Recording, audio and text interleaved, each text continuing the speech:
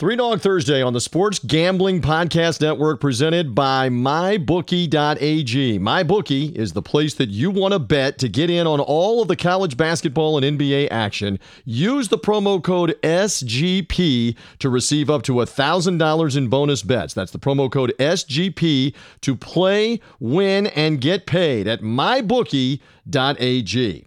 We're also brought to you in part by Ace Per Head. Ace is the leader in pay-per-head providers, and they make it super easy to start your own sports book. Plus, Ace is offering up to 6 weeks free over at aceperhead.com/SGP. That's aceperhead.com/SGP. And we're also brought to you by Burrow, makers of the internet's favorite sofa. Get $75 off your purchase and free 1-week shipping at burrow.com/SGP. That's Burrow, BURROW.com/SGP for $75 off at Burrow. And we're also brought to you by Degen Madness. We're giving away $3,000 in our virtual NCAA tournament through the Sports Gambling Podcast Network. The games are streamed live with SGP commentary and betting lines from MyBookie.ag. Just go to sportsgamblingpodcast.com/contest and enter your bracket before Thursday night at 6 Pacific time. Again, sportsgamblingpodcast.com/contest. Get in with a bracket. You can bet on the games through MyBookie. It's Degen Madness. And we're brought to you by ProSwap. You don't have to go to Vegas to buy Vegas bets. ProSwap is available in many states where there's no sports betting. Use the promo code SGP and you get a 100% deposit bonus up to $100. That's ProSwap.com, promo code SGP.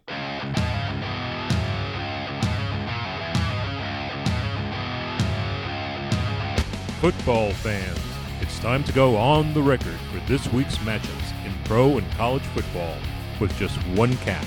We're only interested in underdogs. Who can keep it close, if not pull the outright upset? Time to find out. It's Three Dog Thursday. Now here's your host, TJ Reeves. Well, welcome in, everybody, to the only digital radio show that is devoted to those little guys, the underdogs, those that we don't think as much of, but maybe we should, as we go through still the bizarre time in the month of March, the year 2020, of no professional sports, not just in the U.S. and North America, but anywhere around the world. Sports has ground to a halt with the coronavirus outbreak and scare. They've shut everything down at this point. And so we continue to wait and wonder, when will we get back to some kind of normalcy? When will we get the coronavirus back under control here? And the hope would be that that's in the next couple of weeks in the United States, that we return to some limited normalcy and some being able to congregate as everything gets under control. And in particular, the weather warms up, which by all the scientists' account will help combat the virus as it does every spring to summer. Again, awful situation for those that have been afflicted by it, suffering, and in some cases death. But we have to remember one thing. We are resilient as a people, folks. I'm up on my soapbox here on Three Dog Thursday, and we will get through this. We will get back to some normalcy. We'll get back to the normalcy of school being back in at some point. Maybe it's this spring, this school year. Maybe it's not until the fall of next school year. We'll get back to some normalcy of working, and sports will get back as well.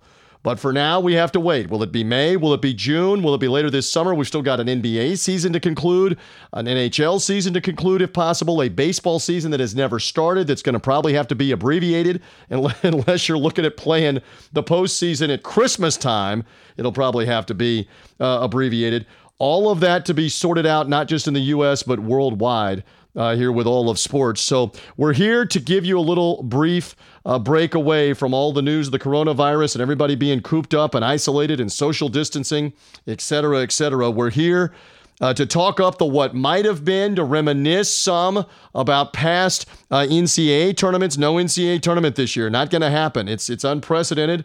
We're all living through it. If you're a big-time sports fan, if you're a huge college basketball fan, you're in mourning right now, figuratively, for not having this, and you're not going to have it, and we're never going to know what these teams could do, but I'm going to enlist the help of some guests to try to help me do this.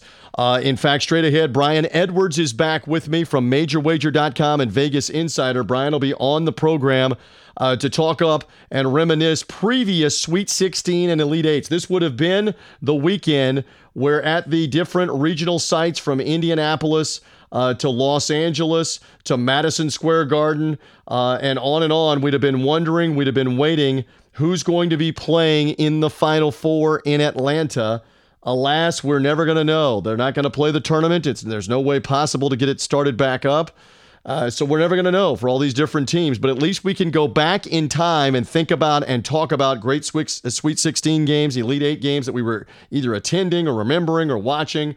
So I look forward to doing that again with Brian Edwards of MajorWager.com and BrianEdwardsSports.com. Has tremendous insights, and we'll talk to him about that and a little bit of look ahead to the fall with Tom Brady signing with the Buccaneers, the different NFL free agency moves being made. Are they still going to hold the draft at the end of April? There's some teams that are squawking right now about, hey, we may not be ready to have that draft. The NFL says, no, we're going ahead with it. For the end of April. It's not going to have fans. It's not going to be a live event in terms of spectators being there, but there still will be a live draft, and video conferencing is the plan, at least for right now. So we'll talk some NFL and some wagering in the future as well for the college games and some of the big-time games.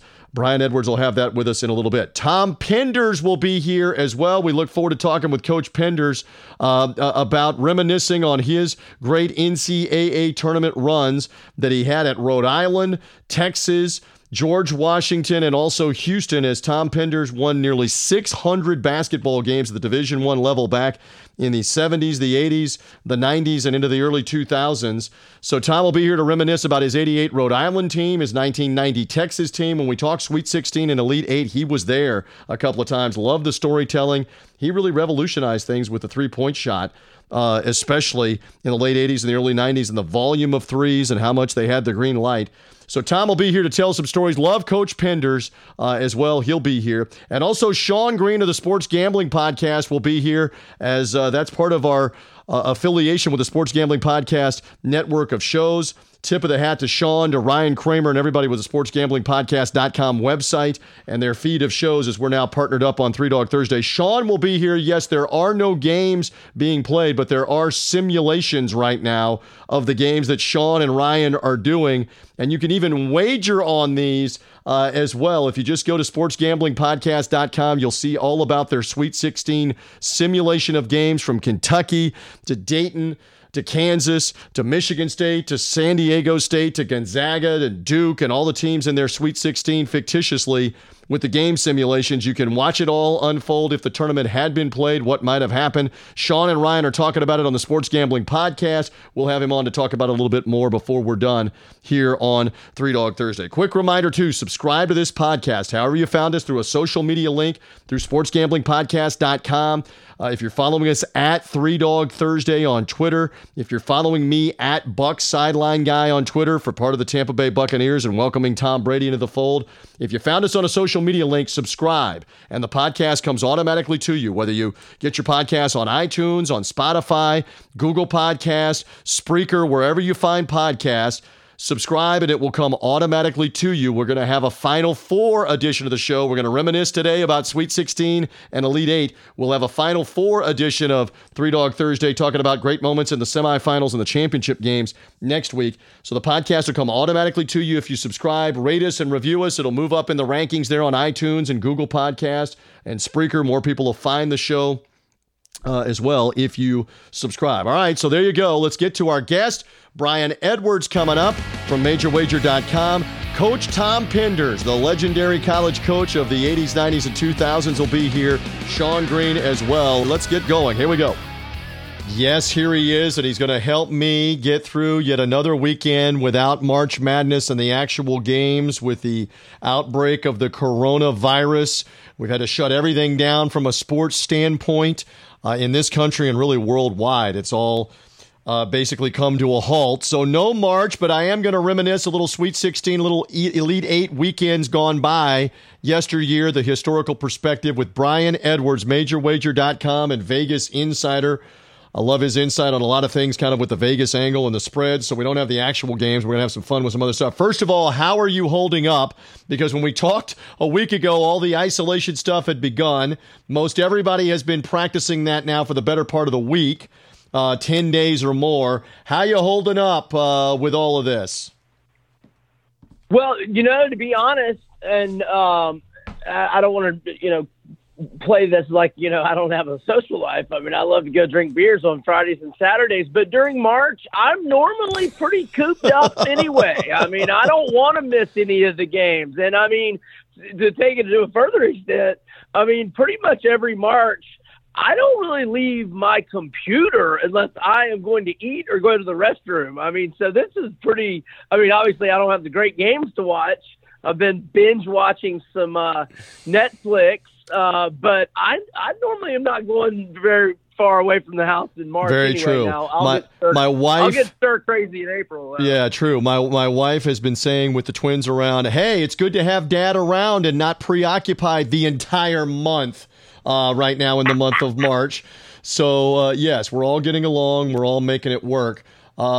All right, so let's get into this. I want to reminisce a little more about Sweet 16 and Elite 8 memories. And you started rattling off to me, having been at different games, different situations, games in person, the drama of it, the chance to go to the Final Four. If I say to you, give me a Sweet 16, you were there, you watched it unfold, and maybe it worked out well. I mean, you do slant towards the Florida Gators. We should say that for the national audience and wherever you're hearing us on Three Dog Thursday. So give me one. Give me a story. They won a couple of national titles in 06 and 07. Give me a Sweet 16 and Elite 8 memory that you have being there on scene, etc. Okay. I can give you the good and bad. I was in New Orleans, Sweet 16. Dad got us great seats. We were literally, no BS, in the second row right behind the BYU bench. And I think Dave Rose was a hell of a coach. And the Gators, sent Jimmer Fredette into, college career retirement and beat them. And Kenny Boynton locked him down that day and really beat him up physically, which I'm sure people could say, he fouls or whatever. Now, he just he tripped over himself going in the lane a few times. I mean, he had, by the end of the game, I swear, the trainer's working on him every time out. He had a Band-Aid on his chin. His elbow was swollen. He had a couple of scratches and cuts. But then in the Elite 8, same seats, right behind Brad Stevens and Butler bench, Florida blows an 9-point lead or so with like 8 or 9 minutes left, and Butler wins 74-71 in OT. So that was New Orleans 11. That kind of covers good and bad. I could go to some other ones, but I'll give the floor back to you. Well, you did Madison Square Garden, 3 years ago, 2017, which again was some good and some bad. Sweet 16 finish was Wisconsin, Florida, and that's Chris Chiozza kind of going end to end, a la Danny Ainge about 40 years ago, although Ainge dribbled through everybody, but Chiozza only had, about 3 seconds on the Garden floor to get from one end to the other to tie Wisconsin and force overtime, right? Yeah. Yeah, Tyus Edney had a good one against Missouri in 95 before he sprained his ankle that was similar to that. Danny Ainge is a great example as well. This is about the most shameful sports memory of my lifetime. I flew up to New York City to meet some buddies. We're at the bar across the street from Madison Square Garden. I'm, for some reason, shooting a blank on who South Carolina was playing in the Sweet 16. But we were playing the late game. And we had one of our buddies was late getting there. And then when we start going out and looking for tickets, we're trying to get them together, and they're too much. And I'm not going to make this into too long of a story, but it ends up we're still looking for tickets. I finally just tell the other guys, kind of screw you guys. I'm just going in the game. I'm trying to find, one ticket. Right. I'm not finding the prices I'm wanting. I'm realizing I'm missing the game. And, if I sprint for 40 yards, I'm right back into that bar with cold Budweiser in my hand watching the game. So I'm ashamed to say that I was right across the street from MSG, but I did not see that shot. And then I was there, lower level, mid-court, great seats for the South Carolina game, had a 7-point lead in the Elite 8, and then Sindarius Thornwell brought them back. But the fact that I was in New York City, that's every kid's dream of their favorite team, MSG, NYC, buzzer beater, and I missed it and that's so shameful. But I did do wind sprints around that bar, and it was an amazing moment. You went out of your mind. And again, Chiozza's shot was not for the win. It was to tie, you know this, to go into overtime that year and in that moment. So, that's... No, TJ, that won it. That did win it. Okay, I thought my recollection was for OT. So you're correct. He won the game. It was in OT that he did that, yes. But no, we were down 2, and you remember how he jumped from behind the three-point line. Now, he didn't release it till he got to about the free throw line, but both feet were behind the line when he went in the air, and that was game, set, match. And Nigel Hayes and Bronson Koenig had such great careers. They were, I believe, sophomores when they were up big on Duke in the second half of the national title game. And I felt so horrible for those two guys because they had played great that game in all their careers, and that ended it for both of those guys. Well, and again, talking about that regional, South Carolina beat Baylor and blew them out, as you mentioned earlier in the evening. And you're right about the Garden. I've had a chance to be in there for the Big East tournament in 2007. I've not been there for the NCAA tournament. Of course, that's where the East Regional was this coming weekend to have ended. It always seems like Duke would be there at the Garden and or Michigan State, or if they could get Syracuse slotted in there, they would be ready to go in the Garden. It's something special, something different. And you got to give Frank Martin's team credit because they were able to put the clamps down on the Gators. They put the clamps down the same way on Baylor. And remember, they had beaten Duke as the 2 seed back on the first weekend. That's right. Knocking them out as well. What a run for South Carolina on the Sweet 16 Elite 8 weekend to make the Final Four out in Arizona, right?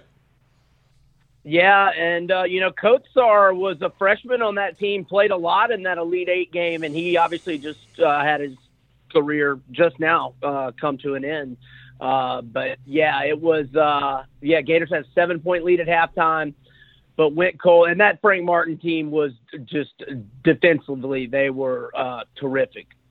Well, and you look, even in recent history in SEC basketball, I'm just propping it up here because everybody talks about the SEC fatigue for the football success, but you mentioned all the Gator runs into Final Fours and 2 national championships.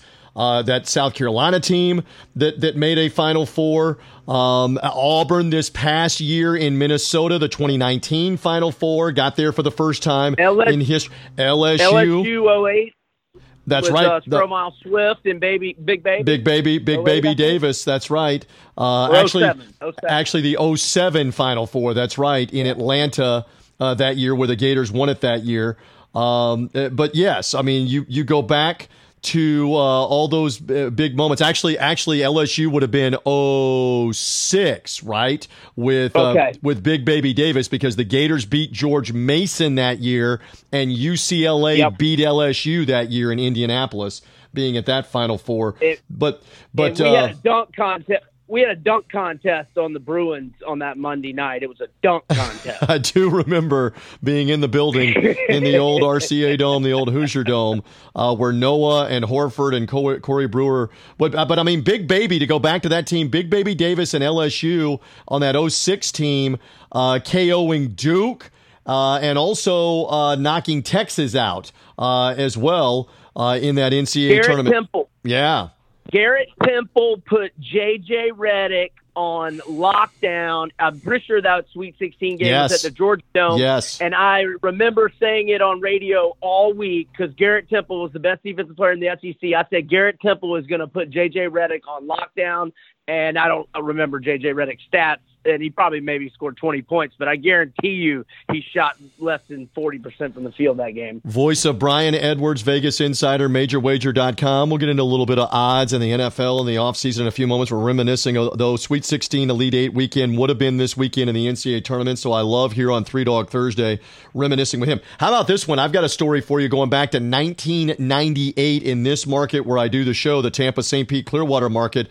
The Sweet 16 Elite 8 came here in 1998, and Tropicana Field, the baseball home of the Tampa Bay I was Rays. there. All right, Syracuse, I was about to say UCLA yes, and Duke. I was there and for the Sweet 16, not the Elite 8. All right, so let's talk about that for a Sweet 16 Elite 8, because this was not exactly like Southern Illinois against North Carolina State and Michigan and pick another one, Baylor. This was, as you mentioned, Syracuse, UCLA, hello Duke, hello Kentucky, and it ends with a regional final of Coach K and Duke with Elton Brand and a couple of others there for Duke. Wojo. And Wojo, yes, and Coach K and Duke make the regional final, trying to go back to the Final Four against Tubby Smith in his first season, where Kentucky's trying to go to a third straight Final Four after Pitino had been there twice.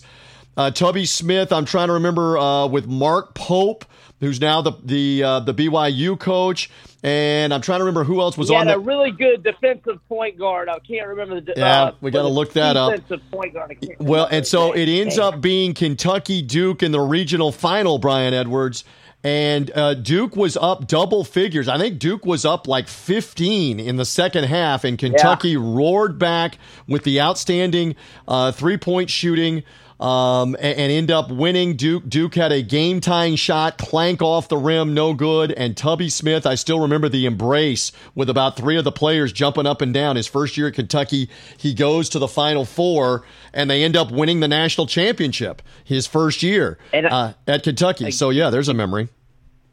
Yeah, against Utah and Majerus, and I believe that was the first time. I know it was the first time they had played in the tournament since '92 at the Spectrum in Philly with the Leitner, obviously. Yes. And have you seen the tweet of the two young kids this week watching on Classic for the first time ever? That was so great. Those two kids were awesome. They didn't know if Kentucky won. There's a social media video of these two kids that are seeing and they're probably like, one's preschool and the other one's got to be like first or second grade. And they've been watching this crazy Duke Kentucky 92 regional final at the Spectrum in Philadelphia, like you mentioned, that ends with the Christian Laettner shot. That again, he had a perfect day that day, made every shot from the floor, every shot from the foul line. That it's remarkable to go back and remember and watch that. And those kids' reactions are priceless, because that was most of America, including, Thomas Hill of Duke, the iconic shot of him standing there with the hands behind the head, going, oh my God, that went in. What a moment. So we remember these things about the Sweet 16. Let me give you some trivia on that, more. TJ. Yeah. Let me give you some trivia on that. Who did Laettner step on?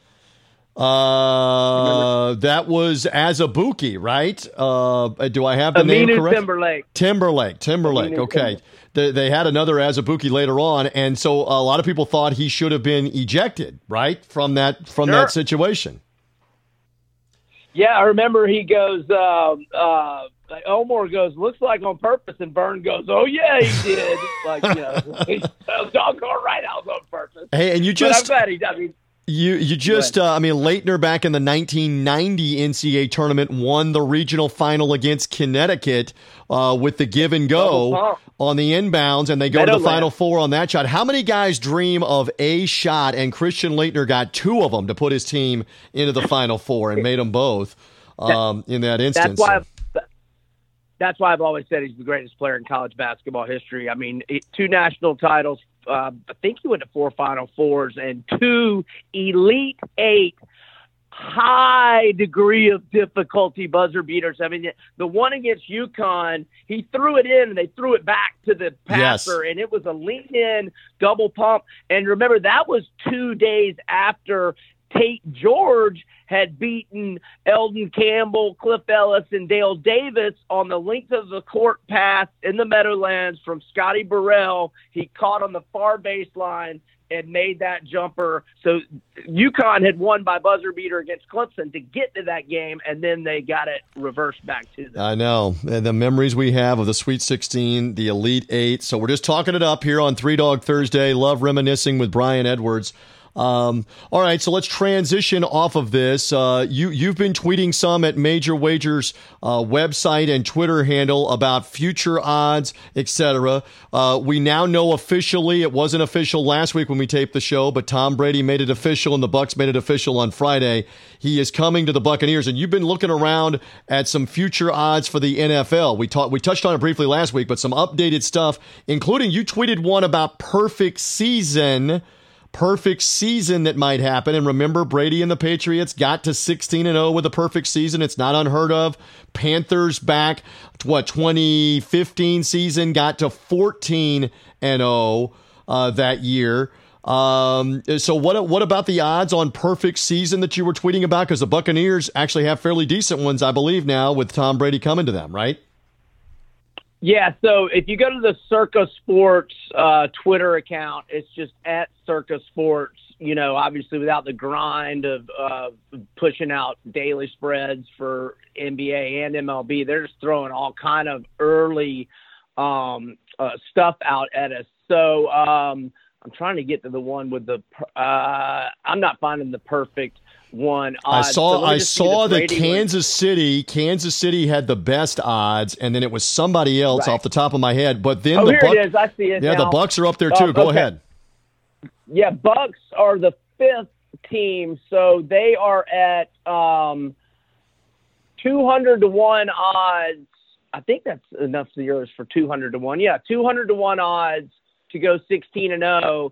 The Chiefs are and Ravens are 30-1 odds. Niners 100, Saints 150, Bucs 200, and then you can say no and eat all sorts of enormous chalk for them not to do that, which I would never recommend that type of bet. But again, we make mention this has happened. It happened in 2007, a perfect regular season, and again, the Panthers got to 14-0. So when you start talking about could Kansas City do it with a healthy Mahomes?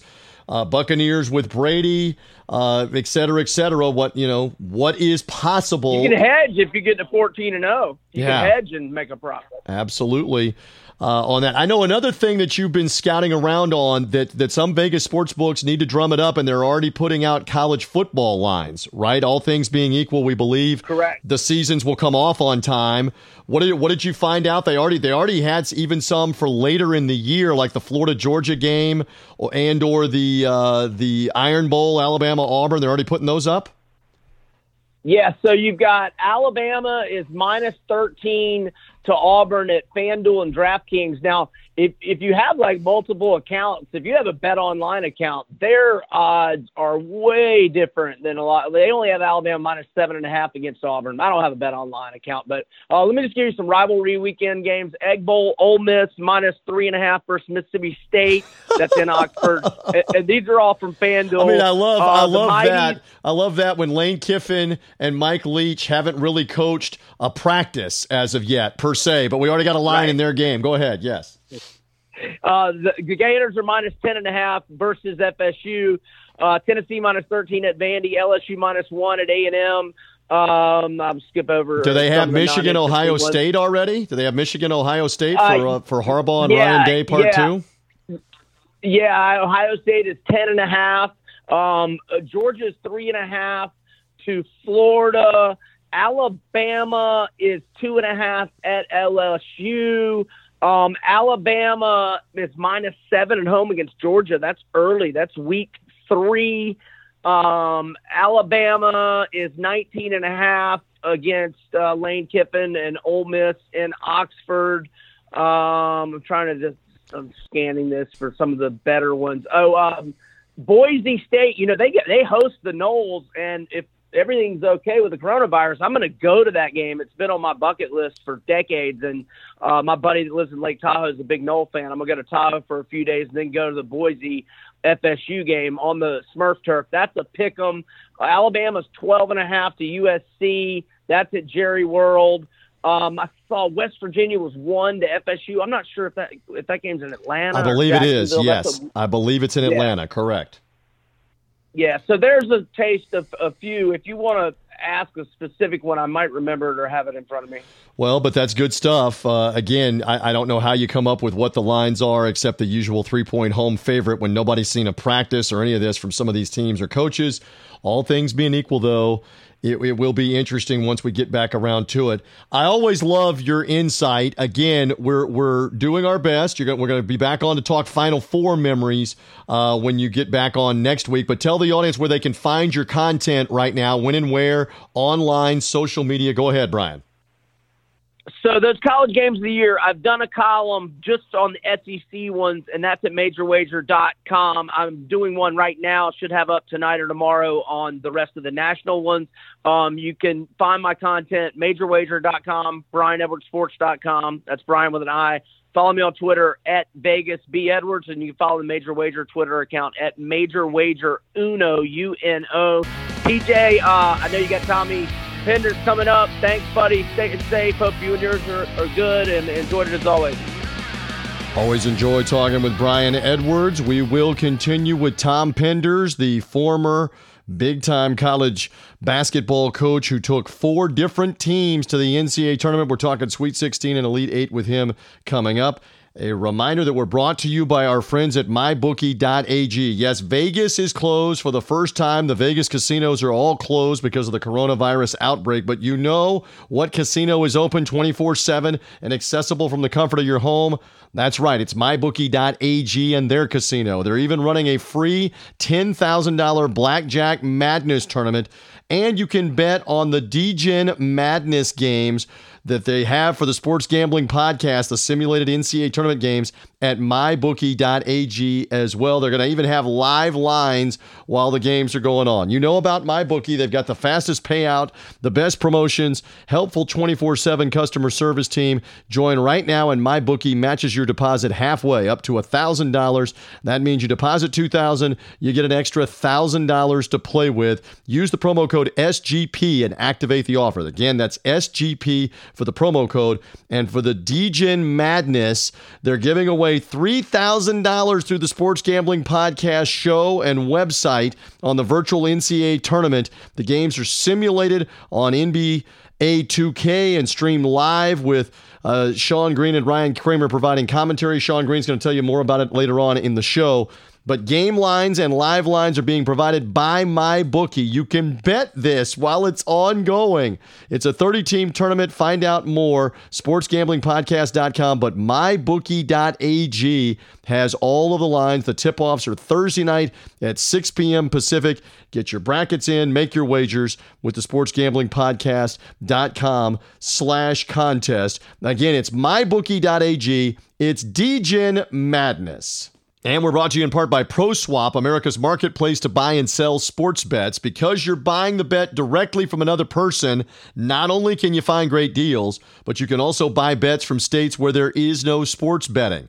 Get that ProSwap account loaded up so when future buying returns, you can strike while the iron is hot. Sign up for ProSwap.com today, and they'll give you 100% matching on your first deposit. Just enter the promo code SGP. That's SGP at the time of deposit. ProSwap will match it up to $100. Go to ProSwap.com today. This offer is void where prohibited.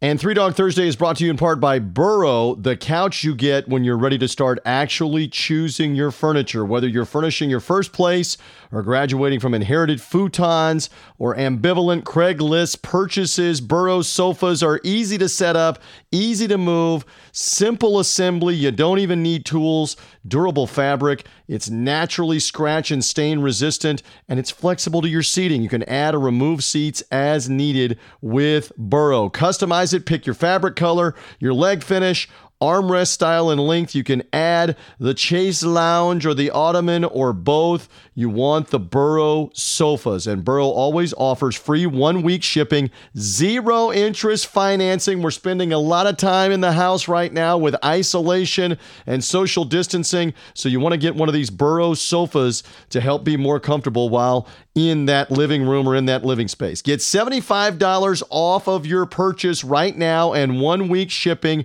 with our offer, burrow.com/SGP. That's BURROW.com/SGP. Get $75 off for these sofas with Burrow. The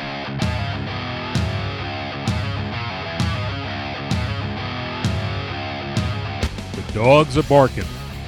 Who will get it done this week? Three Dog Thursday now continues. Here again is TJ Reeves. Over and over again, when the month of March rolls around especially, I love the insight of this next guest who took not one, not two, not three, but 4 different teams to the NCAA tournament, including when we're talking Sweet 16 and Elite 8. He had the Rhode Island Rams there in the Sweet 16. He had the Texas Longhorns in the Sweet 16 and the Elite 8. He won nearly 600 games at the Division I level. He is Coach Tom Penders, hanging back out with me on college basketball coast to coast. What a treat to catch up with you yet again. You've done this once or twice for me. I always joke with people, thank you for continuing to return my call or my text message when I look to bother you in March. And I'm looking forward to reminiscing yet again with you, Coach. How we doing? We're doing great, even though we've been in the same apartment. I haven't left this apartment in almost 2 weeks. So everybody in the country knows what this is all about. So. Yes. What else? We might as well talk basketball. Yes, we need a welcome distraction because you're right. A lot of us in isolation with the kids and getting greater respect by the day, if not by the hour, for the educators that are out there and how they handle a room of 25 or 30 of our kids, much less just 1 or 2. We're all dealing with that. And, Coach, this is so unusual that it's the first time in practically 70 years that we don't have an NCAA tournament. It's bizarre, but we are living through it. So I appreciate you being willing to come on and help pass the time and reminisce because it's amazing right now. Just a quick comment from you that we have no first weekend of the tournament, no Sweet 16, Elite 8. We have no Final Four. And we'll never know. We'll never know how good Dayton was going to be or what San Diego State or Gonzaga could do or if it was going to be a Kansas or a Kentucky or a Duke or a Villanova or a Michigan State that's going to win it. We're all just left to wonder. It's bizarre. It's odd. We're trying to work our way through it together, aren't we? Yeah. And, I was all prepared to do a bunch of radio shows entering the NCAA tournament. So I have a wealth of knowledge that never was put into use. But, it just doesn't seem, from a basketball standpoint, a coach who spent 40 years of his life in the sport. I was a high school coach for 3 years and then 3 years at Tufts University and then 4 at Columbia and then 8 at Fordham and 2 at Rhode Island. 10 at Texas, 3 at GW, and 6 at the University of Houston. It's kind of crazy. And, this period of time, I've spent more time on the phone with former players, who experienced the runs that we had during those great years where we made the Sweet 16 at Rhode Island. It was the first time Rhode Island had even won a tournament game. They had only been to 3 NCAA tournaments in their history. And then Texas had never been to a Sweet 16 or an Elite 8 either. The nation is losing out on a very special event. That's all I can say. And this is a bigger problem we're facing with this coronavirus, certainly, but it would have been a nice relief if somehow that tournament could have been played, even if all the games were in Hawaii and you sent 64 teams there and let them play in that little gym that they have the Maui Classic in. I'd rather have seen that than no tournament at all. But we're here. Yep. It's 2020 now, and we'll go on from here. Yeah, no doubt that we will. All right, so when I'm doing this themed around the Sweet 16 and the Elite Eight, the Final Four will be the next one that we do next weekend. But you're perfect to ask this. So you show up at Rhode Island as their coach, and you get them into the Sweet 16. You had defeats of Missouri in the opening round and then stunned Syracuse, who had gone to the national title game the year before, in the next round. When you think back on Tom Garrick and that surprise Rhode Island team making it to the Sweet 16, what do you think about? What comes to mind that you fondly remember? Well, a lot comes to mind because those kids are still very close to me, and we've had a number of reunions and get-togethers, and all the guys from that team have maintained contact with each other and with me. So, with a few of them, we've had a chance to talk about that in the last few weeks.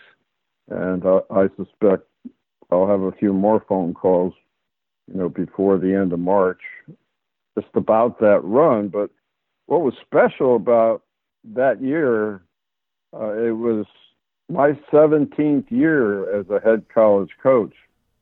And all of a sudden I became an overnight sensation. with my team winning, but we were an underdog all season long, and we have been fighting this battle with the Eastern media because the Big East obviously was a power conference, or the most respected conference in the Northeast. Other areas of the country might have claimed their conference was better, but when you have Georgetown and Villanova playing in a Final Four along with St. John's. I think that was 1983, or it might have been 85. I can't remember which year it was because we weren't in it, but it was 85. I'm a Memphis guy, and Memphis State was there with Villanova and Georgetown and St. John's in 85. Absolutely. So you were coming right after that. That's right. Yes. And so we had to battle that all year, and I decided before the season started during the summer to go out and play anybody anywhere. And we came into the NCAA tournament with a 21-4 road record. We only played 6 games at home that year. We took our home game with West Virginia and played it as part of a doubleheader at Madison Square Garden in February to give our kids an opportunity to play in front of the New York media, which was largely a Big East media. We might have had a few reporters from our conference, but we were the northernmost team in the spread out Atlantic 10. It was an era where you had Temple during my 2 years at Rhode Island, 86, 87, 87, 88. Temple was number one for all but 1 week during that time.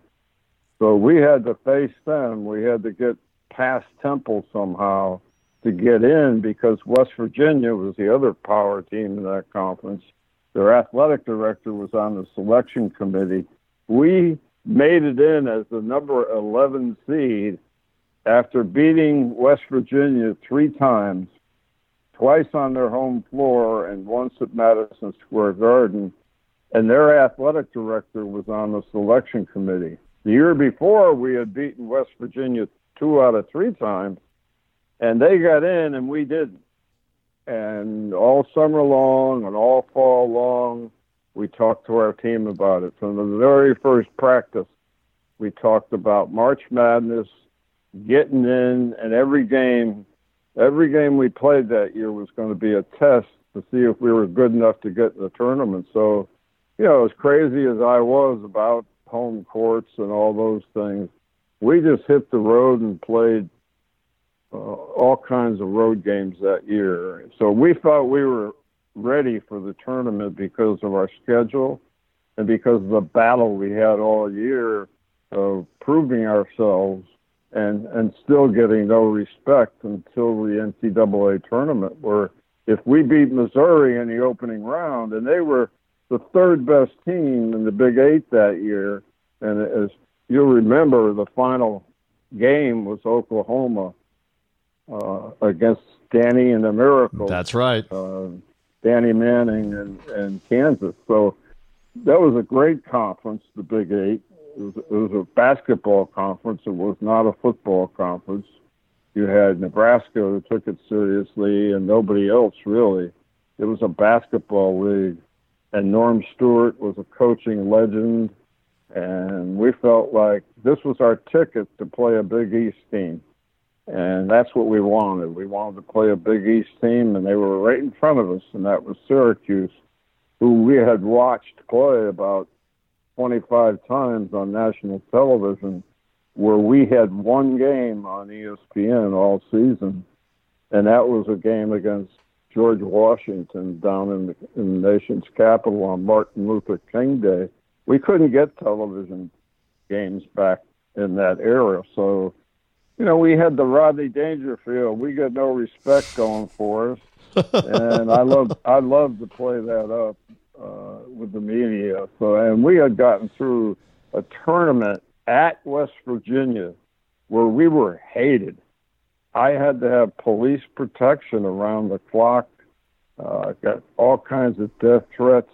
I joked about it, but it was happening, and there was a state trooper outside my room every night while we were in that tournament. And we went to North Carolina where it was first two rounds were in the Dean Dome. And, we were ready to play Syracuse before we practiced for the tournament. We saw the draw. We knew what it looked like. So that was our motivation. And that first game was a tough one. It was not a blowout. It wasn't an easy win. We had to grind it out. There were a lot of lead changes, and at half we were trailing by 2. But we were in good shape because Kenny Green, our best front court player, a 6'9" kid who could score. He was tough to guard one-on-one, and he was a rebounding machine and a shot blocker on the defensive side. Kenny only had 1 foul. Our backcourt had a total of 4 fouls. That was 2 and 2 with Garrick and Owens. And then our front court, we had Mergen Cena, 6'6", 6'7" wing player who could play guard and forward, and John Evans, who was a 6'5" forward that just did all the little things. He was the ultimate garbage man. He didn't have a great 15-foot jumper. But he could score inside among the big boys and was, I thought, one of the best putback artists in the country. He'd get misses and put them back up and in like nobody's business. He had a nose for the ball, nose to rebound, and he loved to go against the big guys and outmaneuver them and beat them off the dribble. But, it was a very smart team, and out of that team, 9 players went on to become basketball coaches, either at the collegiate level or at the high school level, and even junior college for a while. One of them is still a head coach. That's Jim Christian, who was a reserve guard on that team. He's still the head coach at Boston College. He's had a nice, long career. He's done a great job wherever he's been. And he was the coach at TCU before Jamie Dixon. He left after turning TCU back around into a winner, got him as far as he thought he could get him, and he left, and he's now the head coach at Boston College. So, that's the amazing part, that 9 players went on to become coaches. Well, no doubt that Rhode Island team was special. You battled against Coach K and Duke in the Sweet 16 game. Duke ended up with Danny Ferry and Billy King nosing you out. I'm going to make you smile even though I can't see you here in this conversation. Do you remember off the top of your head how little you utilized the three-point shot at Rhode Island, especially in that game? You remember how many threes you attempted in that 1-point loss in the Sweet 16 game in the Meadowlands back in 1988? No, I don't. Three. Because three. You were 1 for 3 in the game. Almost unheard of in the present day. You take 3 3-pointers in a minute or two now, right, in college basketball, but you only had 3. Yep. And Duke only took 7 that night, 1 for 7. You were 1 for 3. They were 1 for 7. You would totally change the mindset of 3-point shooting when you got to Austin, Texas. More on that in a second, but you battled against Coach K and Duke, and real quick, what do you remember about battling on the big stage there against one of the great programs in a Sweet 16 game at Rhode Island, real quick? Well, in time of lead, which is not a stat that you see, we held the lead in that game for 28 minutes. It was a back and forth lead exchange game that was turned on one play when Danny Ferry did that. It's now what do they call it? Not a technical foul, but a flagrant one. He pulled Kenny Green. He interlocked arms with Kenny, yanked him down to the floor, and whistles started blowing everywhere. And Kenny jumped up, like he was ready to fight. No punches were ever thrown. Nothing went beyond that, but Kenny Green was given a personal foul and a technical foul. And the following year, before the season started, they featured that play on the officiating video as how you have to watch the entire play before you blow your whistle. And, it was a personal foul on Ferry where Kenny Green would have gone to the foul line. We would have gone from 1 point up, to 3 points up. Instead, we ended up being down by 5 points after all that happened and had to scratch our way back from there late in the game, because that's what I remember most about that game. And even on the last play of the game, Carlton Owens hit a 3 while drawing contact from Strickland, who I believe was guarding him at the time. He actually fouled him on the shot. There was no whistle. And Duke won by 1. So it was, when you, and this is, I have nothing but the ultimate respect for my friend Mike Krzyzewski. We played against each other in college. We coached against each other when we were both young coaches. He was at Army, I was at Columbia, and then Fordham. We helped form the MAC conference along with Jim Valvano when we were coaches back in the New York City area. So we knew each other very well. We had coached against each other. We knew how to prepare for each other. And it was a battle that could have gone either way. And it was a shame the game had to end, because it was a nerve-wracking game that was not a lot of threes, as you said. The previous game, we were 7 for 10 from 3-point range against Syracuse. But we got almost all of them in the first half to build our lead and kind of shocked Syracuse, and we were up 37-22 when the smoke cleared. But in the second half, Syracuse just junked their 2-3 zone and went man-to-man for the entire second half. But we had a big lead. The final of 97-94 was no indication. It was really like a 10-point win. They had to foul us. We missed some free throws. They hit a couple of threes, and even had another chance to tie it. Earl Duncan, their great point guard, and I say one of their great point guards because they had Sherman Douglas.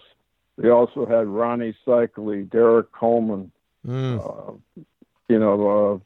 bunch of other guys that are big names at Syracuse. And had played in the national title game the year before in 87. Yeah. Those same names had lost to Indiana in the Superdome, and there you were going toe-to-toe with them and got the better of them, as it turns out, in that game. Yeah, and they were picked by a lot of coaches around the country as a favorite. It didn't matter what the records were, really, but it was also a time when you had UNLV starting to really, assert themselves. They had a great team there. And, the opening or the second round games, I believe our score was the lowest by one team. We had 97 points. Oklahoma scored 120 points that same day.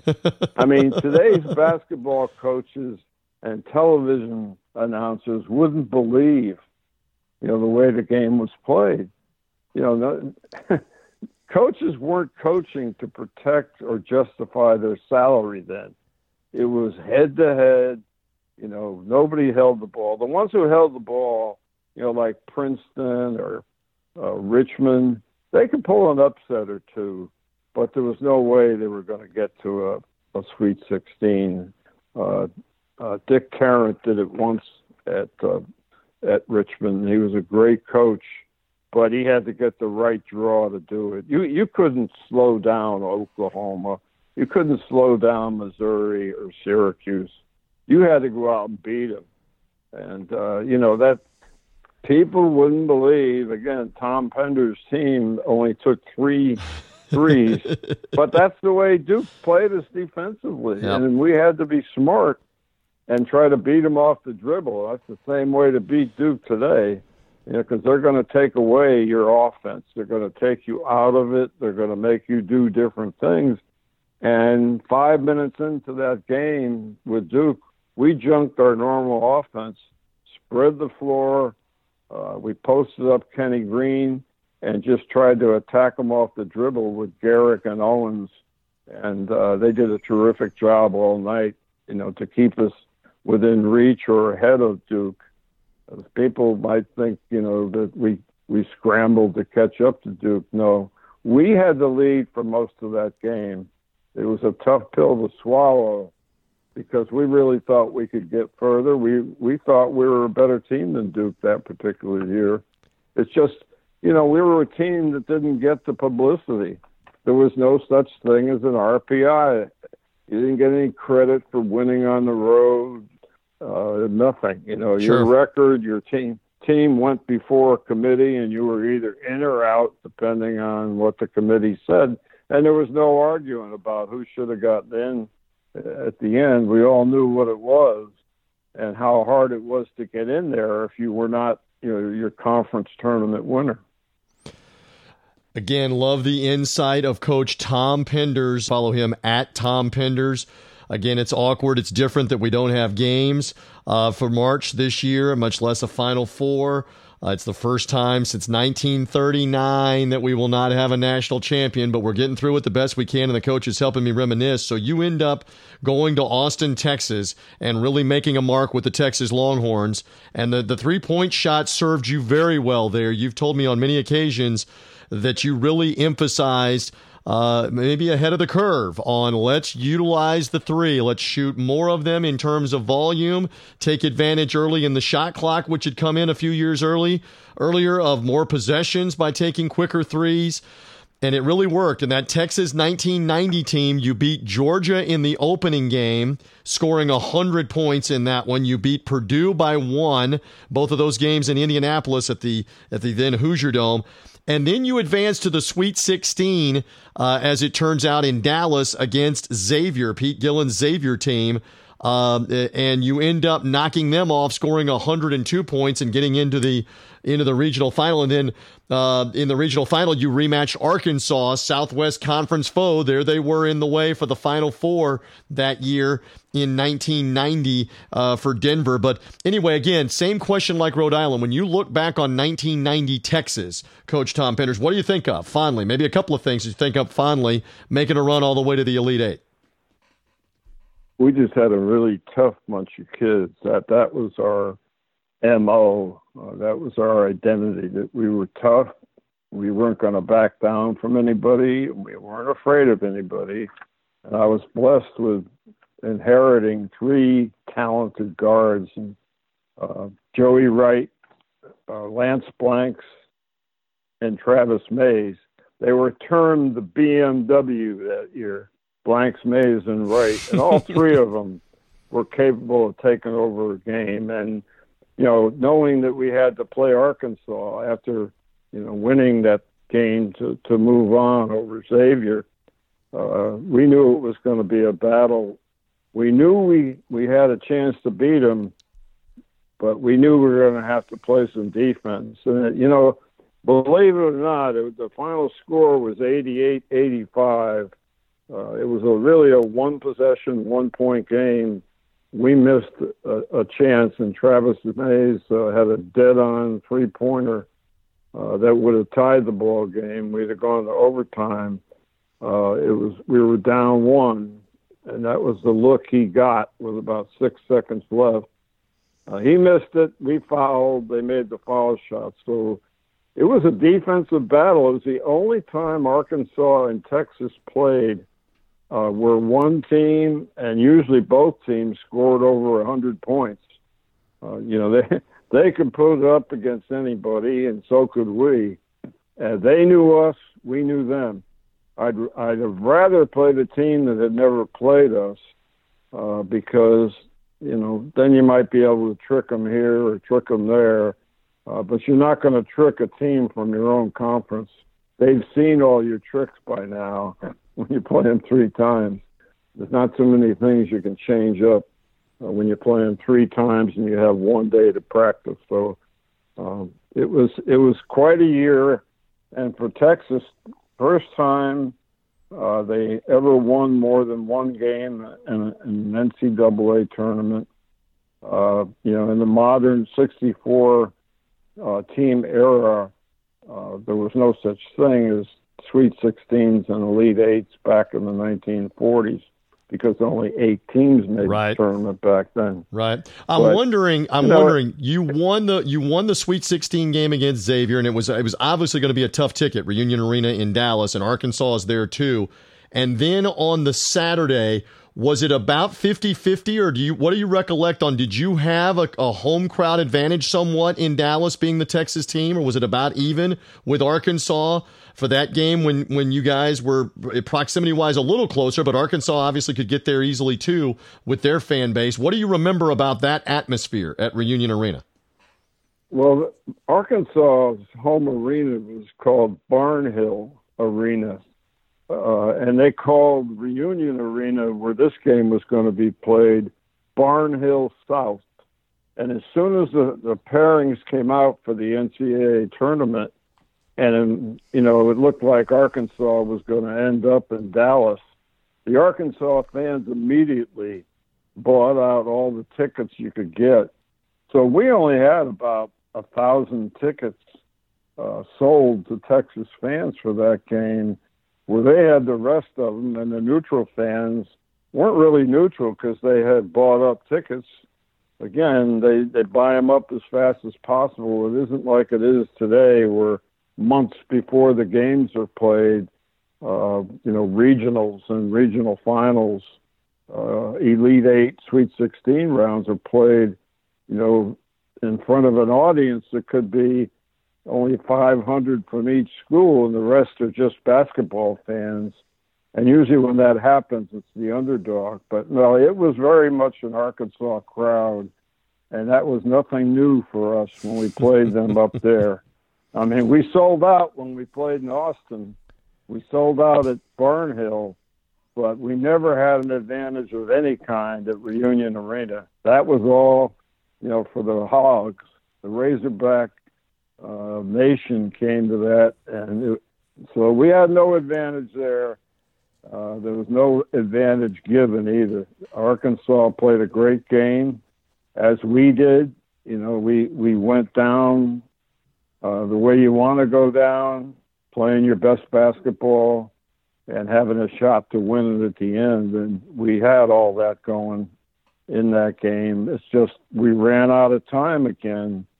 So those are my 2 favorite teams because they were the first teams to get to Sweet 16s and Elite 8s. My Rhode Island team in '88, and then my Texas team 2 years later in 1990, doing something that had never been done at either school. And that's extra special. Some coaches are lucky. They fall into a head position, their first job. like Roy Williams did at Kansas. Now, that's not a bad first job to start out in. And then he goes to North Carolina, and then in 2020, he has his first really bad season. They almost lost 20 games. And he just never had been there before, and I was worried about him.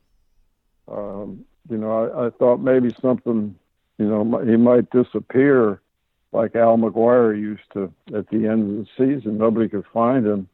I'm not sure if Roy's doing that or not, but I had been through losing and building really, really bad teams like Columbia and Fordham University. And Rhode Island was considered a really bad basketball program, too, when I took over. So, and Texas was, not Texas. And when I say that, I mean not the Texas that was built during my era and continued on during Rick Barnes' era. We became a power, a perennial top 25 program and all that. But, when we get together and we talk, it always goes back to, they were the first. They were the first guys to do it, to show the nation that they could play college basketball with anybody in the country. Well, I know Shaka Smart is close to you, and you've been in and around Austin, and that 30th reunion, you've got to be around some of these players earlier this year before the shutdown of the season, obviously, in March, and that had to be special to reminisce as well, Coach Penders. Yes. I tried, to help some of the guys, more in the mental part of the game, the toughness areas of the game, which Shaka was trying really hard to get, from his own team. And I didn't give him any plays or any defenses or anything, but, he would say this guy's struggling or that guy's struggling with the confidence, and that's what I tried to do. But I talked to the team one time, and that was early in the season, and I said, you guys lack an identity. You're all nice guys. You all look like the type of young men that you'd like your daughter to marry. But you're too soft on the basketball court. And there's nobody in the conference, in the Big 12, that fears Texas anymore. And, there's only one way to do that, and that's to toughen up. And when you play a team like West Virginia, you got to match their toughness. I'll say the same thing about Texas Tech. That's the one thing Chris Beard's teams are always going to be known for is toughness. Chris Beard worked for me as a manager and a student assistant, and he knows what my message was every year to my team. And then after you establish that, it just comes as a natural progression, And toughness doesn't mean you're looking for fights, but it's standing in there and taking charges, getting on the backboards, getting loose balls that are below the rim, 50-50 balls, I call them. And they started doing that late in the season. They had a disappointing last game against Oklahoma State, but before that, they put on a 4-game winning streak against the elite of the Big 12. And it was fun being around the college kids again. I was very close with Danny Hurley's kids at Rhode Island. And, all the Texas kids know me. And, they know that I was there.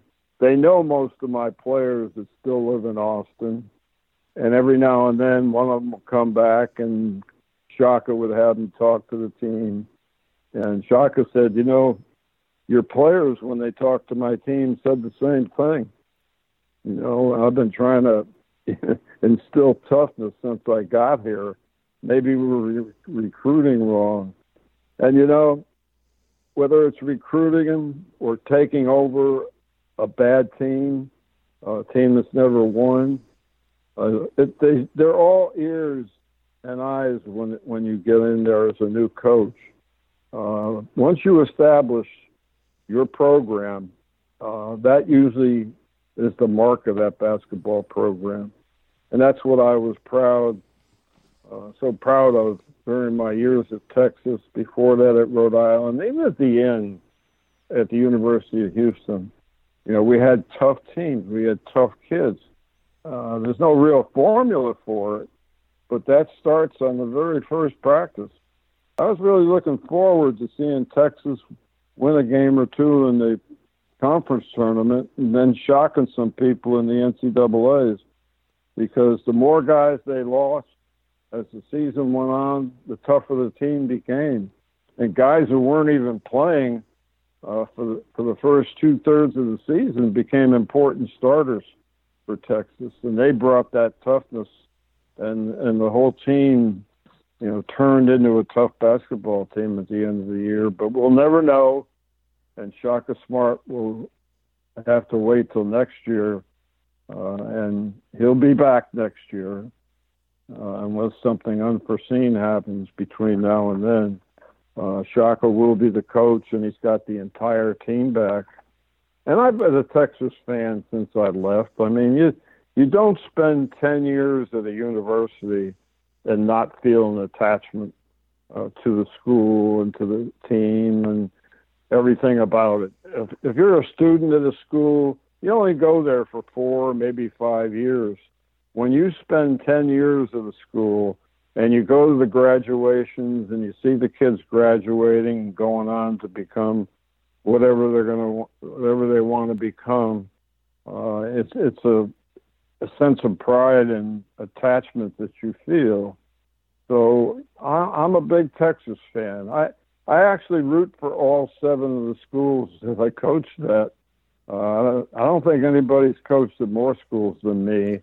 And, you know, so I have 7 families now, aside from my own. And sometimes I'll forget a name, but not for long. It may be for 30 seconds, you know, a 10th man on your team that, you know, you're kicking yourself. Oh, my God, what's his name? Because I've coached 7 different schools and probably 200-plus college basketball players. So you have to have a pretty sharp memory to remember them all, but I'm pretty good at it.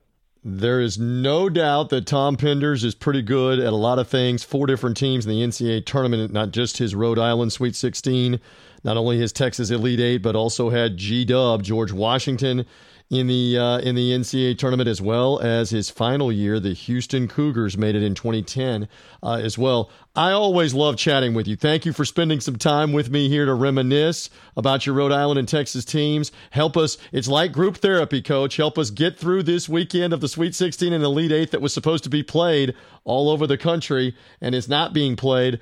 But you did a great job of helping me reminisce here on college basketball coast to coast. Be well, and if you let me continue to bother you when there's back games again next year and it all heats up around March, I'd love to talk to you again. Yeah, please do. I always love talking to you because you help pull up some memories that, you know, I need that once in a while. Somebody to talk about one of my teams, and it all comes back. And you always help me do that, TJ. Yes, we are rolling along on Three Dog Thursday, and here he is. I love catching up anytime with Sean Green. He and Ryan Kramer of the Sports Gambling Podcast.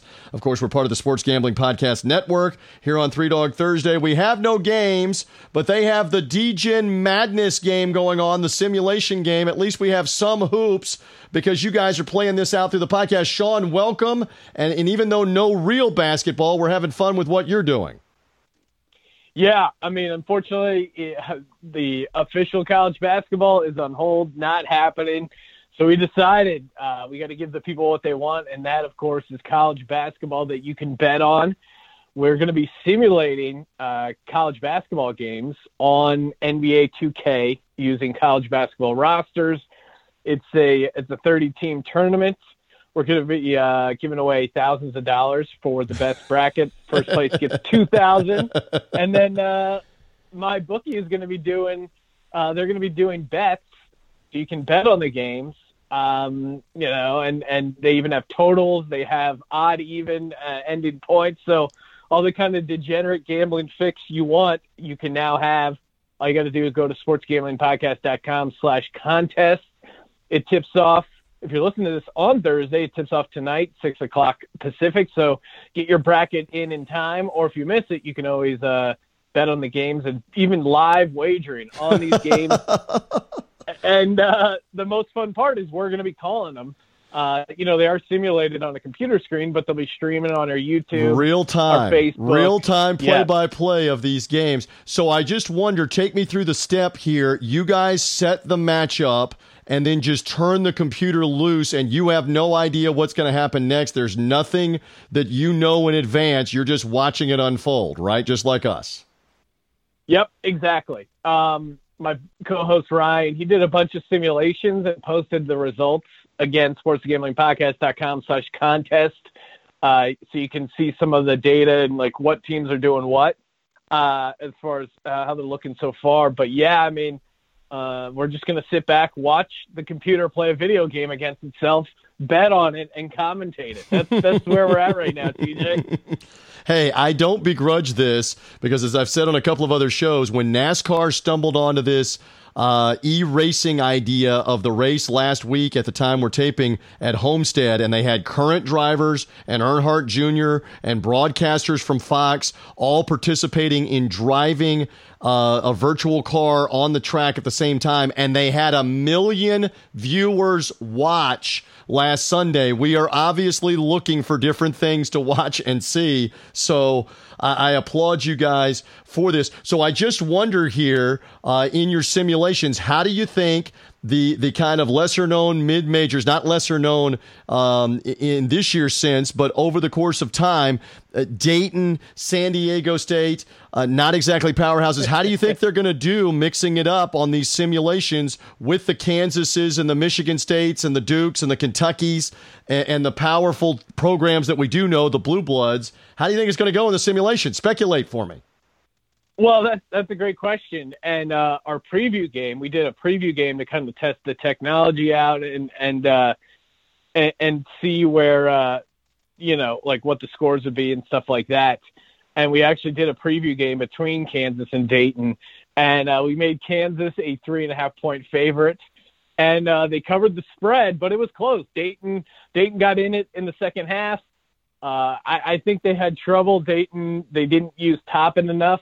He wasn't getting enough minutes. They weren't, giving him the ball down low. So we'll see if they simulate that same strategy. But the number one seeds in our tournament actually are Kansas and Dayton. They both have a first-round bye. But, we have some random teams in here, like the Washington Huskies are a 15 seed in our tournament, squaring up against Baylor. That should be an interesting matchup. But, yeah, we're going to be playing these games. We're going to do 2 a night, Thursday, Friday, Saturday, and Sunday, and then 2 a night the following Thursday, Friday, Saturday, and Sunday, and then one more week until we're finished on that same Thursday, Friday, Saturday, Sunday. We do an early game, a 6 o'clock tip, and then a later game, 7 p.m.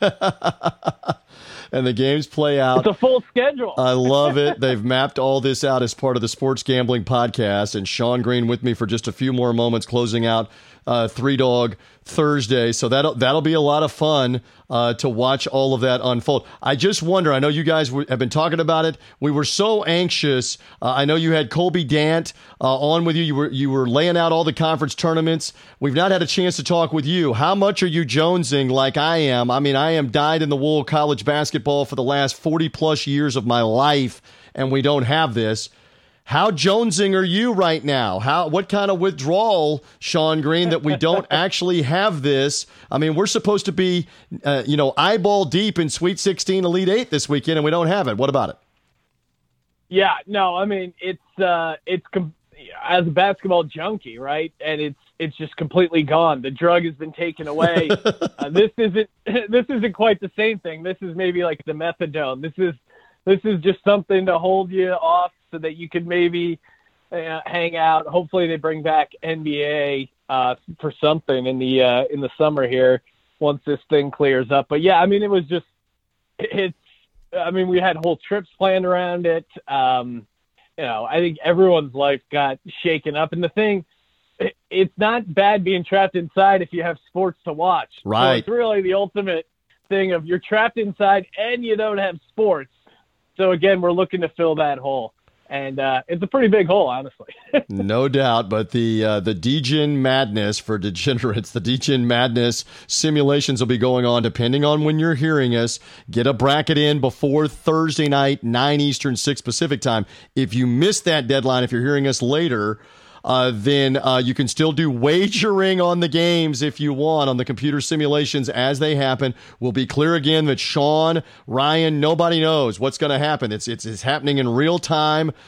They just turn the computer loose and you can watch it play out and find out if Obi Toppin and Dayton can really hang with Azubuike and Kansas if it comes to it, or what's going to happen with Kentucky if they play Michigan State, or San Diego State if they're playing Duke. You'll watch it all unfold there as part of this. So all great stuff. Sean, I always love getting the chance to chat with you. I appreciate you hopping on. You and Ryan continue to knock them dead on the Sports Gambling Podcast. We have no games for now. I keep encouraging everybody. This too shall pass, though. Like the scriptures say, we will have games eventually. We'll get through it, won't we? We'll be all together? Back one day. Yeah, one day. Sports will be back one day. Yeah. Until then, subscribe to DGen Madness and watch. The gameplay looks pretty realistic, so it's really fun and look forward to it. And appreciate you killing it on Three Dog Thursday, TJ.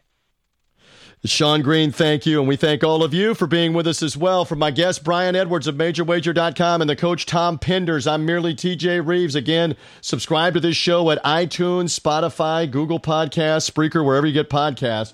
We thank you for being with us, and especially if you found us, thank you for doing so on the Sports Gambling Podcast Network. Follow the show at Three Dog Thursday on Twitter. For Sean Green, I'm TJ Reeves. I wish we had games, but we'll come back with whatever it is, talking Final Four memories and more next week on Three Dog Thursday. Bye.